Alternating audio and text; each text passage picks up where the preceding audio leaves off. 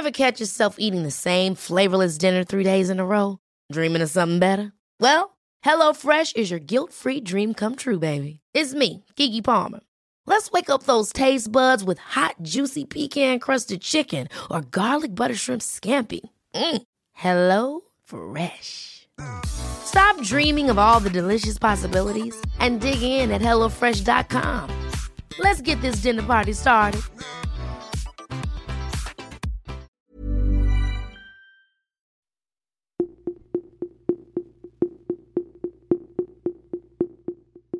Mutations. Saan ba natin madalas naririnig ito? Comics? Sci-fi? In this universe, mayroong at least isang mutation ng coronavirus ayon sa mga report ng Philippine Genome Center at Research Institute for Tropical Medicine. Pero teka, ang COVID daw ay nag-mutate? Dapat ba tayong mag-alala? Ako si Josa Quiñones. At ito ang Teka segment na COVID Corner, ang inyong explainer tungkol sa nature at treatment ng coronavirus. Kausap natin tungkol dito ang genomic data scientist na si DJ Bandoy. Ang virus ay parang zombie. It is neither dead nor alive. At para ito mag-survive, kinakailangan niya ng host. That's us. May iba't ibang components ang isang virus para ito mag-survive. So meron siyang tinatawag na spike protein. Meron din siyang genetic material, yung RNA. Meron din siyang tinatawag na envelope. So yung envelope ay composed ng lipid. So yung lipid ay parang taba. So yung virus kapag nag-multiply sa loob ng katawan, nag-e-exit siya, nagnanakaw siya ng taba. So yung taba mo, nagiging part siya ng virus. Sa dinami-daming parte ng virus, isa ang nakita lang na nag-mutate. At ito yung tinatawag na spike protein. Pinag-aaralan ngayon ng mga scientists ang mutation ng spike protein. Ito yung pula na spikes na nakikita ninyo sa pictures ng coronavirus o SARS-CoV-2. At sabi ni DJ, ito daw spike protein ay parang susi para mabuksan nito ang receptors ng iba't ibang organ sa ating katawan. Itong mutation ay nakita ng Philippine Genome Center sa ilang mga COVID-19 patients sa Quezon City. Ang ginawa ng mga scientists ay kinumpara nila ang RNA ng virus noon at ng virus na nakita sa ilang patients. So what happens is this. So yung virus papasok sa loob ng cell. Yung spike, pupunta siya doon sa lock, and then yung virus papasok doon sa loob ng cell, marirelease yung RNA, and then it will produce new copies of the virus. Siya yung magiging template.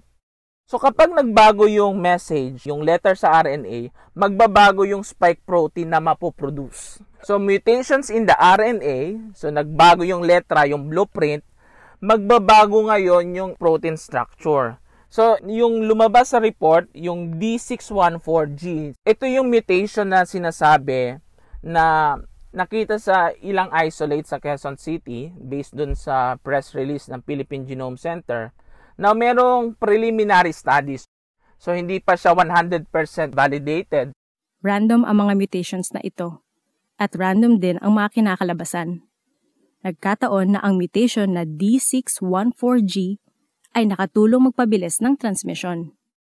So, tinesting ng ilang mga scientists, dalawang version, yung wild type, yung hindi mutant, tapos yung may mutation, tinignan nila sa cell culture, nakita nila ay mas effective yung pagpasok ng virus. So, ang tawag doon ay increase in transmission. Mas mabilis siya magbukas. Pero doon sa study na ginawa, walang nakikitang association na mas severe. So, ibig sabihin, hindi mas malala yung sakit. Mabilis lang kumalat, pero hindi siya mas malala. Ganito yung analogy na nangyayari dyan. Nagko-compete yung virus sa isa't isa. Maraming copies ng virus. So may isang virus mabagal magbukas ng lock, may virus mas mabilis magbukas ng lock. Sino mas dadami? Kung akyat bahay gang siya, 10 bahay yung mapapasok niya kagad sa isang gabi, yung isa medyo mabagal siya eh.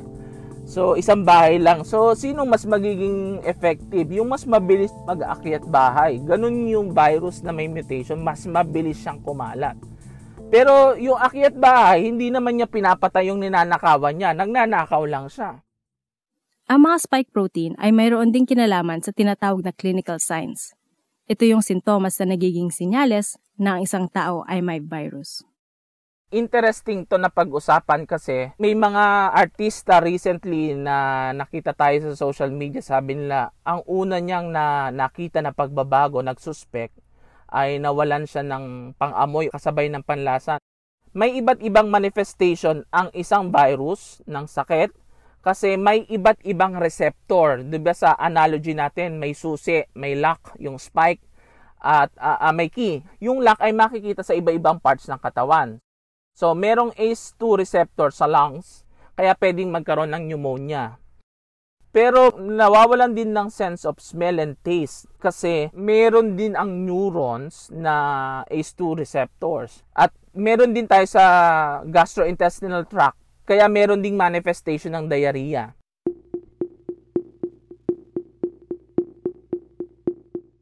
Thanks, DJ.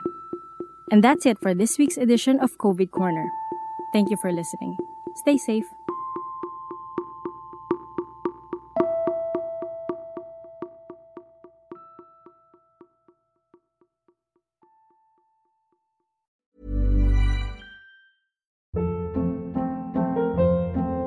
Hold up. What was that? Boring. No flavor. That was as bad as those leftovers you ate all week. Keke Palmer here, and it's time to say hello to something fresh and guilt-free. Hello Fresh. Jazz up dinner with pecan-crusted chicken or garlic butter shrimp scampi. Now that's music to my mouth. Hello Fresh. Let's get this dinner party started. Discover all the delicious possibilities at HelloFresh.com.